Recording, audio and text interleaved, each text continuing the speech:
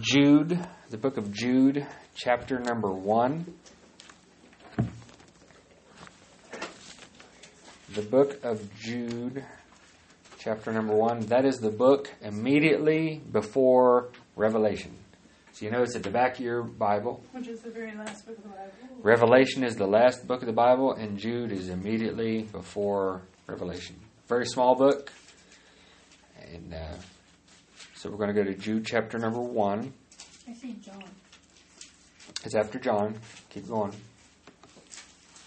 God, Jude is right under John. 734. Jude is not even a page. Nope, it doesn't even have chapters. It's just one full It's chapter. very, very short. Jude. Is everyone there? John? If John is 3, it's just Jude. Okay, I'm there. Okay. Jude chapter 1 verse number 20. The Bible says, "But ye, beloved, building up yourselves on your most holy faith, praying in the Holy Ghost, keep yourselves in the love of God, looking for the mercy of our Lord Jesus Christ unto eternal life." That's so short, I'm going to read it one more time. "But ye, beloved, building up yourselves on your most holy faith, praying in the Holy Ghost, keep yourselves in the love of God, looking for the mercy of our Lord Jesus Christ unto eternal life." I want to talk to us here for just a few minutes. Get on the bus. Get on the bus. So the writer here of Jude makes an interesting statement. He's talking about building up yourselves on your most holy faith. That does not say in, it says on. In means that you are entering into something. But on means you are standing or placed upon something. So to build yourself up. Years ago, in my teenage years, early 20s, I was real big into weightlifting. Not to get big and bulky, but that was a good stress reliever for me, and I had slimmed way down. And when I'd go to the gym, a lot of people were building themselves up, meaning that they're not satisfied with their level of progress where they were. They wanted to get bigger. They wanted to get stronger. They wanted to get faster. They wanted to be more cut. They wanted to look more awesome in the mirror. You know, that was the people at the gym. When you go, that's what you encounter, right? And so they were constantly building on themselves. Spiritually speaking, the Bible challenges us not to be stagnant, not to stay where we are right now, but to constantly pursue a deeper relationship with God, to get closer to God, to try to grow in our knowledge and our understanding of His Word and His will, and to get more intimate with Him through a heartfelt relationship with prayer and consecration. And so the more we get to know Him and the closer we become to Him, the more we will grow spiritually. It does not happen automatically. All right? I want to challenge us with this question this morning. Am I closer to God today than I was 1 year ago? Yeah, because I barely knew God last year. Yes. And if you say yes to that, I applaud you. And I'm thankful for that. And I say, keep going. Keep going further. Keep building yourself up. Keep building upon that. If your answer is no, then you might say, why not? And what can I do to change that? The Word of God constantly challenges us to go further in our relationship with God, to get closer to Him. And so many of us, we've all made great leaps and strides pursuing God, learning about God, and facilitating a relationship with Him. But I want to challenge us here this morning to say, I want to take that a little bit further. I want to go a little bit deeper. I want to have a little bit more of God in my life. And it comes by me doing what I need to do to make it happen. Jude says, you must build upon your most holy faith. Remember last week that I talked to us out of Romans 10 and 17. It said, so then faith cometh by hearing, and hearing by the word of God. I'm not a person that is real big onto wordplay and twisting words around to mean everything. I am. My boss gets really aggravated at me sometimes. She says, "You need to learn how to play nice in the gray area of life." I tend to be an absolutist. I like it this way or this way. I believe that there's a right way and there's a wrong way. I don't like to play in the unknown and the uncertainty. And that is something that I have to constantly work on. But I do believe that there are scriptural, biblical absolutes that we really shouldn't mess with and try to alter or change. And so I made a statement last week, and I think it raised some eyebrows, some people that listened. I made this statement. I said that faith has one source, hearing the Word of God. That's what we just read out of Romans chapter 10 and verse 17. So then faith comes by hearing, and hearing by the Word of God. Inspiration comes from many sources. We can listen to music, watch an inspiring movie. There may be someone we have a lot of respect and admiration for that inspires us. There could be someone's story or testimony overcoming adversity. Inspiration has all kinds of sources. All right?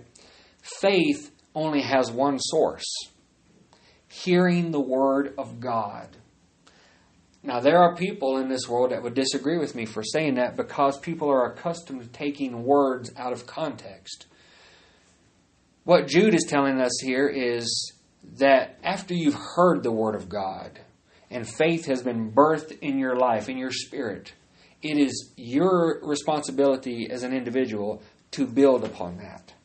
There are tools to build up your faith.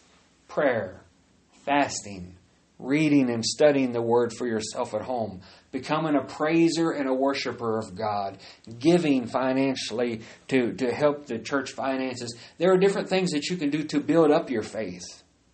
But in order to have faith in general, the only way to really get it is to expose yourself to the preached Word of God. That's Bible, isn't it? Now, you may say, well, that person's story just really gave me the faith that I can do that too. No, that person's story inspired you, motivating you, saying, well, if they can do it, why can't I do it? But that is not faith. That's inspiration. Faith has only one source, hearing the Word of God. Last week I talked real briefly at the end about the difference between teaching and preaching. Teaching, like we have in Sunday school, helps us and instructs us. It builds our knowledge and our understanding of the Word of God. It helps us to learn and ultimately to grow. But preaching is essential because that's where we get our faith. Now, why would we need faith? We need faith every day of our life in everything. We need faith when the doctors diagnose someone with cancer. Whenever the bills are piling up and we don't have the money to pay the bills, or we're going through something that seems life-shattering and life-changing, you need faith. And I'm here to tell you today, the only place that you can get faith is exposing yourself to hearing the Word of God. Not reading the Word of God.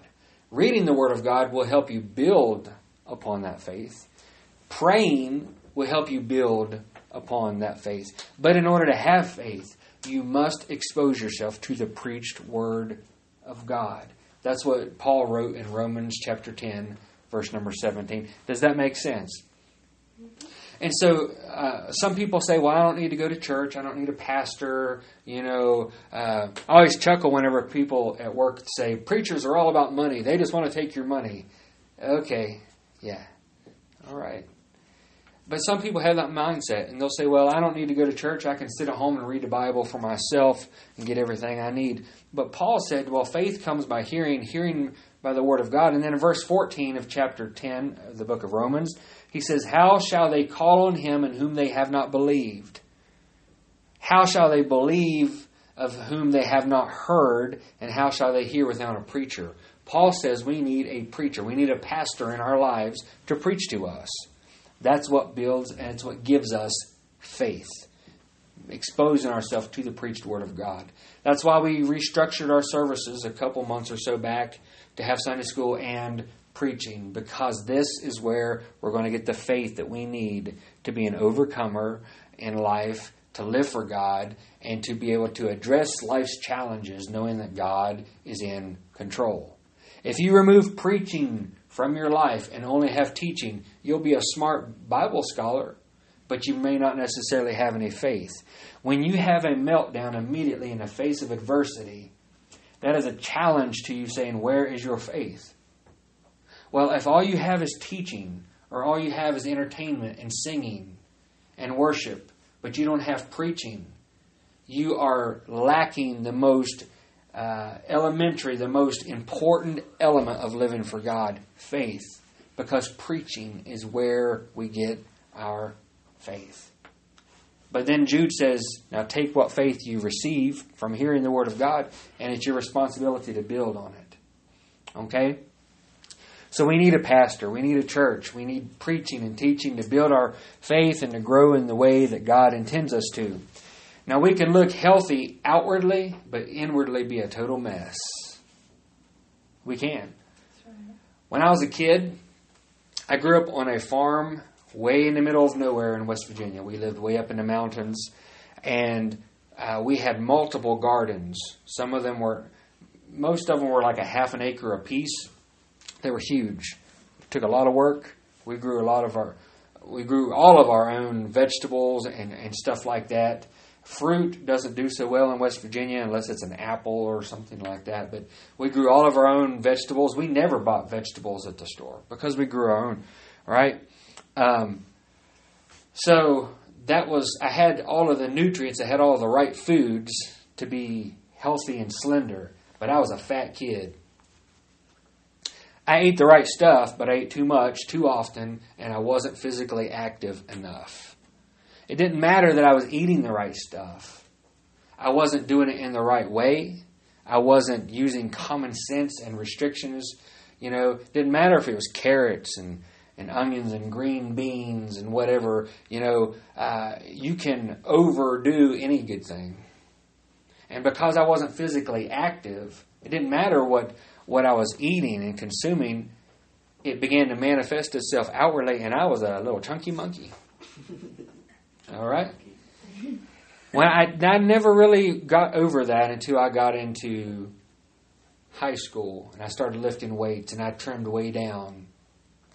But you can look right on the outside and inside be a total mess.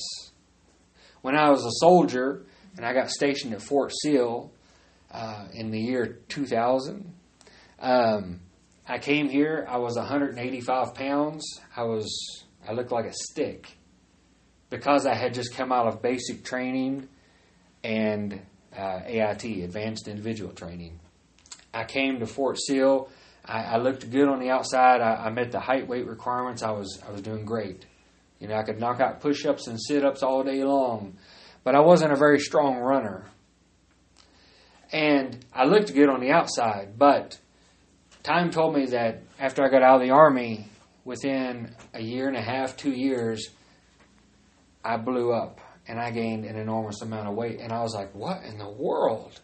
Well, number one, I wasn't physically active like I was while I was in the Army. And number two, my attention was drawn to the fact that I had horrible eating habits. I lived off of fried, greasy foods. I lived off of pizza, hamburgers, and hot dogs, and all of these things, potato chips and pastas, all these things that are delicious. I ate that, and I ate as much as I wanted whenever I wanted it, because I knew that the next morning at Fort Sill, I was going to run it off. I was going to do push-ups and sit-ups, and I wasn't going to balloon up. I was going to burn it all off. I never gave any thought to it until I was no longer physically active, and I continued to try to eat the way I had always been eating, and I blew up, and I've never got that weight back off. Not entirely. I gained an enormous amount of weight. You can look healthy on the outside. I looked healthy on the outside. But inside, your heart is screaming, please quit doing this to me. Your internal organs. That's right. Yeah. to make it worse. I was born, there's a genetic condition where your good cholesterol level, okay, mine is a 7.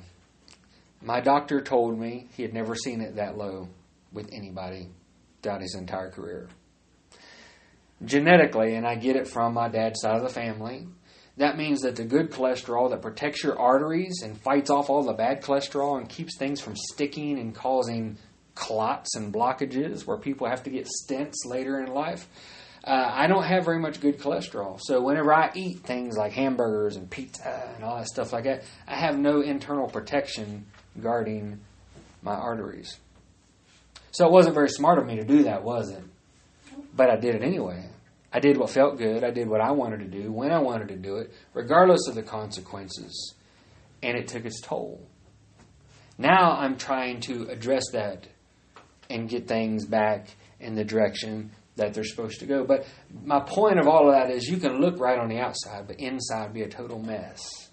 Spiritually, we can look right on the outside, but inside be a total train wreck. Because there are certain things we need to be doing on a continual basis to keep ourselves spiritually fit, spiritually healthy, to keep our heart right, to keep our spirit right, to keep our hands clean. Sister Grimmett talked about in Sunday school this morning about the breastplate of righteousness. There are things that we have to do, we are responsible for ourselves, to make sure that the inside of us is being taken care of, and not just the outside. Now, every day I get up and I take a shower, because I don't like to stink. I don't like to feel yucky. You put on your deodorant and you put on your clothes and you start your day, right? But if I went for 3 or 4 or 5 days and I didn't take a shower and I didn't put on any deodorant and I didn't brush my teeth, would anybody want to be around me? Nope. No. Unless it's our dog. Right. A dog would. Because on the outside, it's easy to recognize, man, you're a mess. You need to get yourself cleaned up. But sometimes it's harder to see those things on the inside. But there are ways that we can tell that the inside's not right. When we're constantly in a bad mood, we're just irritable, we're lashing out at people, and just saying mean and hurtful and hateful things to people, that's an indicator, hey, something's not right. Something's not right.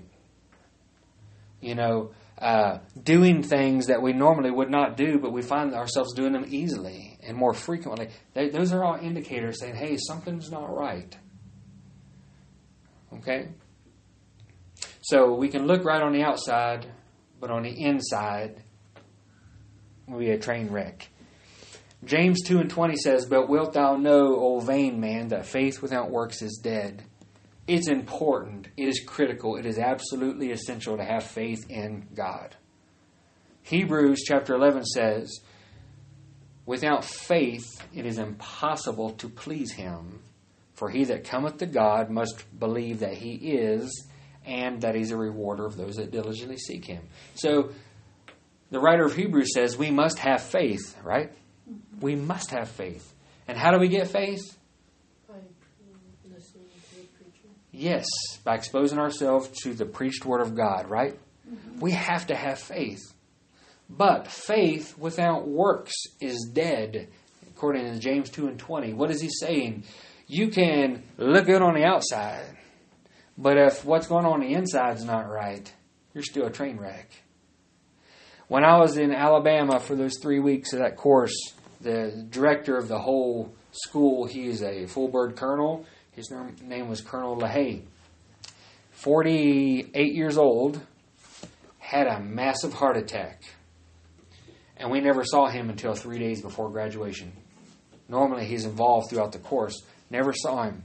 The dude runs. He goes to the gym. He's very muscular, very physically fit, and whatnot. And when he finally got to talk to the class a few days before graduation, he said, "You all need to take inventory. Look at your life and be honest with yourself and see where you need to make improvements." He said, "It wasn't my lack of exercise that got me in the hospital with a heart attack at 48 years old." He said it was what I was eating. It was allowing stress to go unaddressed in my life, unmanaged. And not getting enough sleep, thinking, I can handle it. But over time, these things all take their toll on the inside of you. You can't see those things, but they have a way of manifesting themselves. until it's too late. The total person concept, like we were talking Thursday night, it's important to take care of our outside person, but we also need to take care of our inside person because it all works together. And if we don't, we can look great on the outside, but we can be a mess on the inside. So, Jude says, build up yourselves on your most holy faith. Pray in the Holy Ghost. When God fills you with the Holy Ghost, one thing that you will learn to do is learn to pray in the Holy Ghost. And the Holy Ghost will lead you into a deeper, more meaningful prayer session with God. And it's really hard to describe it until you experience it for yourself. But let it suffice to say, when you receive the Holy Ghost and you are praying, if you will stay on your knees a little while and talk to God, His presence will come upon you. And whenever the Holy Ghost leads you into a direction of prayer, God begins to do tremendous things in your life. And then he says, keep yourselves in the love of God. We're living in a generation that really concerns me. The millennial generation is basically 1979 through the early 1990s, early to mid 1990s. And that is the largest generation on record in the United States of America. They are twice the size of the baby boomers. That's huge. Because we've been told all through school and everything, the baby boomer generation was the biggest generation, ever born. Well, the millennial generation is twice the size of the baby boomers. We're noticing a steady decline of people going to church, believing in God, considering going to church even relevant or important in this millennial generation. That's critical because that generation is going to shape the Generation Y, which is all of you young people right here, or the Generation Z, their kids and grandkids and so on and so forth. If mom and dad don't consider going to church important and living for God important, do you think their kids are? Most of the time, no. Unless you're a Josiah that looks what happened to dad and said, I don't want that happening in my life. I'm going to make different choices, right? Like I was proud of Dante for bringing that up this morning in Sunday school. And he remembered that Bible lesson. So the millennial generation, we're losing them. All across America, every church and every denomination is suffering a huge decline in that particular generation. That is the 24 to 36 age group. And they don't consider going to church important. They don't believe in God. They're not spiritual. They're just kind of wrapped up in themselves. And so we're not reaching them. We're not connecting with them effectively and properly. But it's important that we understand that ultimately the responsibility lays on the individual to build upon your faith and grow. Don't stay where you're at. Get closer to God. Fall in love with God. Jude says, keep yourselves in the love of God. Now that's an interesting statement, and I won't take the time to read it because I'm going to close here in just a couple minutes. Jude makes that statement, keep yourself in the love of God. Paul writes, what shall separate us from the love of God? And he gives this long list. Shall peril, fear of death, sickness, angels, demons, hardships, difficulties, adversities. Can any of these things separate us from the love of God? And he says, no. You can convince yourself that you are unworthy to be loved by God. You can let your past handcuff you and say, I've done too much. I've gone too far. God could never love me. God could never forgive me. That's one way. Or you could just throw up your hands and say, I don't care anymore. I'm going to go live my life to the fullest, to do what I want to do, what makes me happy.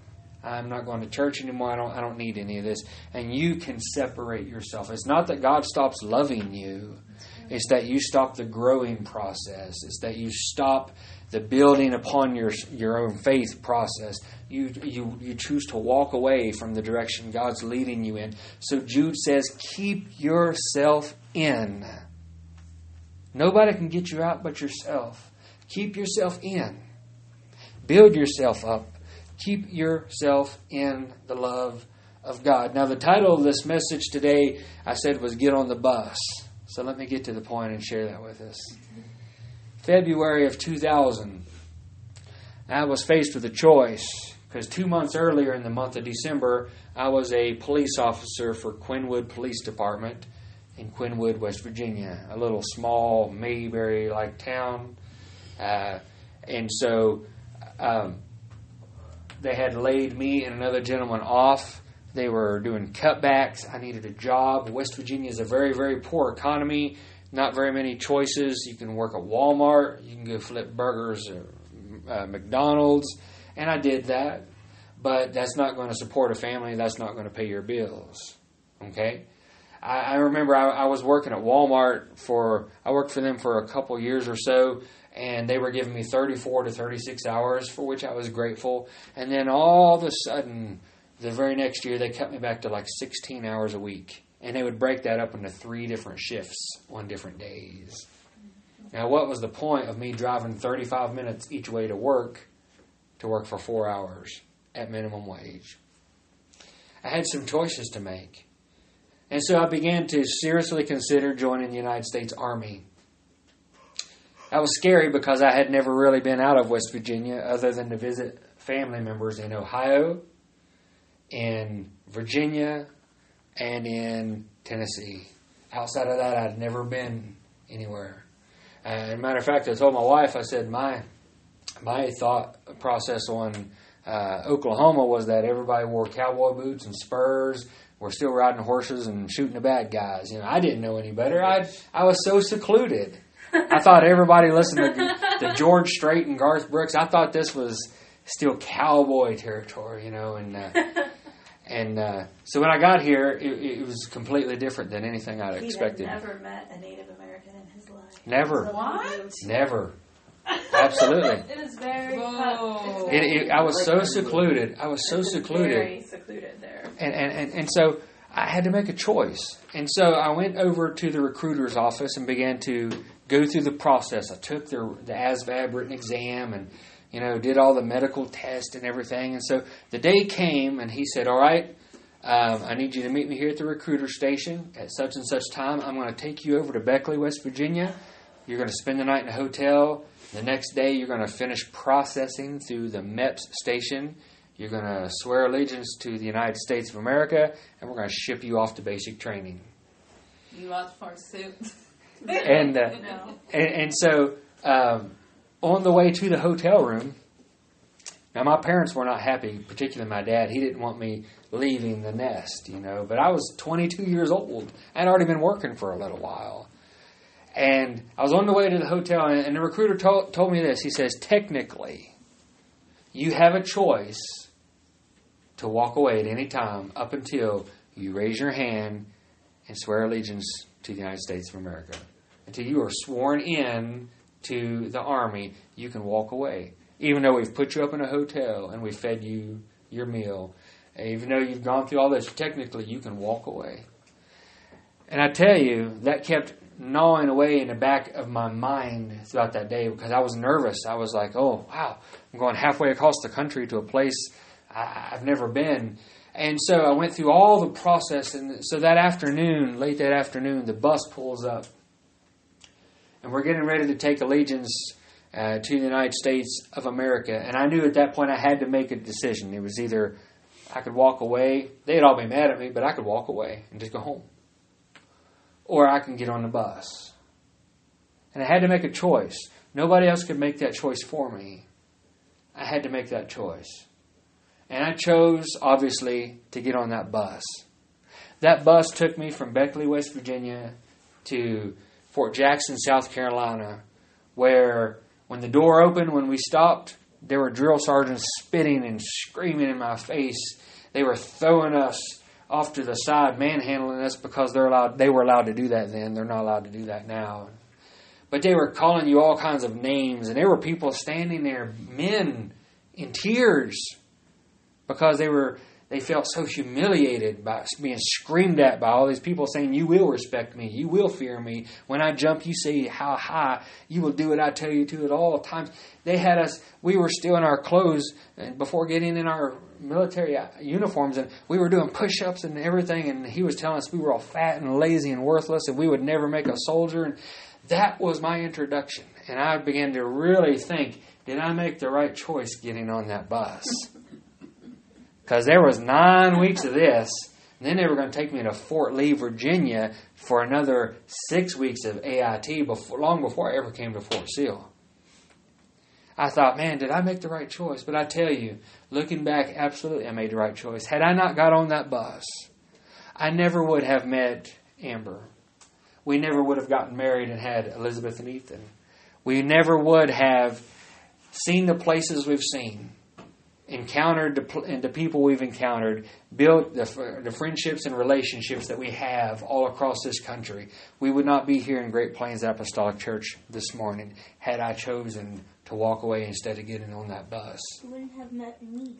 I never would have met Dante or Nick or Miss Daka. So it was important. We all make choices, and there's a point of no return. You say there's no turning back. I'm going in this direction, and I'm going to keep going. God is calling us to a deeper relationship with Him. He's calling us to a deeper commitment.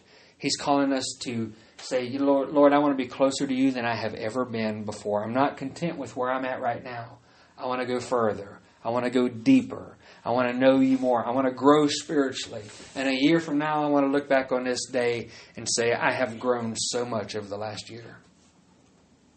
But it's up to us as individuals to make that happen. As pastor, I can preach the Word of God to us, and I'll always preach the Word of God to us in love, to try to inspire and just try to build faith in your life. But you got to go home from church, and you got to apply tools to build your faith for yourself. You've got to go home and pray.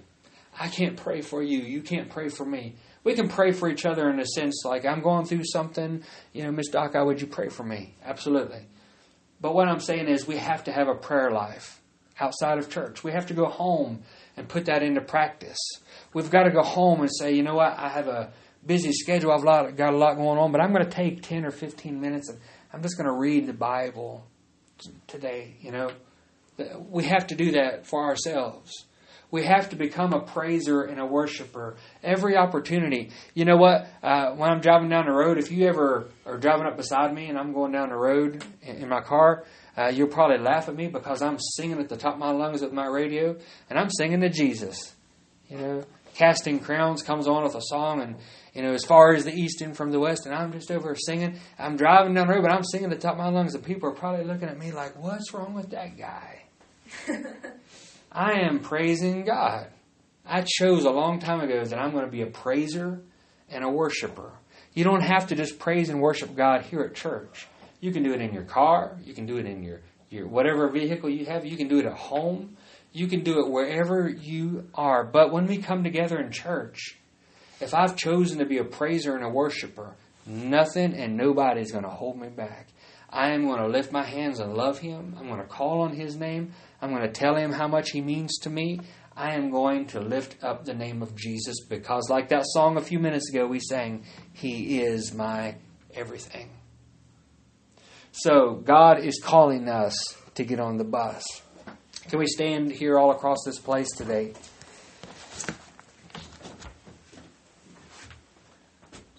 I want to be spiritually fit. That means the things going on the inside of me, I need to make sure that they're working right. Repentance is a tool that we use. Paul says, I die daily. Repentance is not something that you pray one time in your life and you're good to go. We all sin and come short of the glory of God. We all make wrong choices and mistakes and bad decisions. But repentance is the tool that we eradicate sin from our life. And we go to God and we say, Lord, this is where I'm at. This is where I'm living. These are the things I've done. Lord, I'm sorry. Help me to do better. Forgive me. That's one way we keep our heart clean.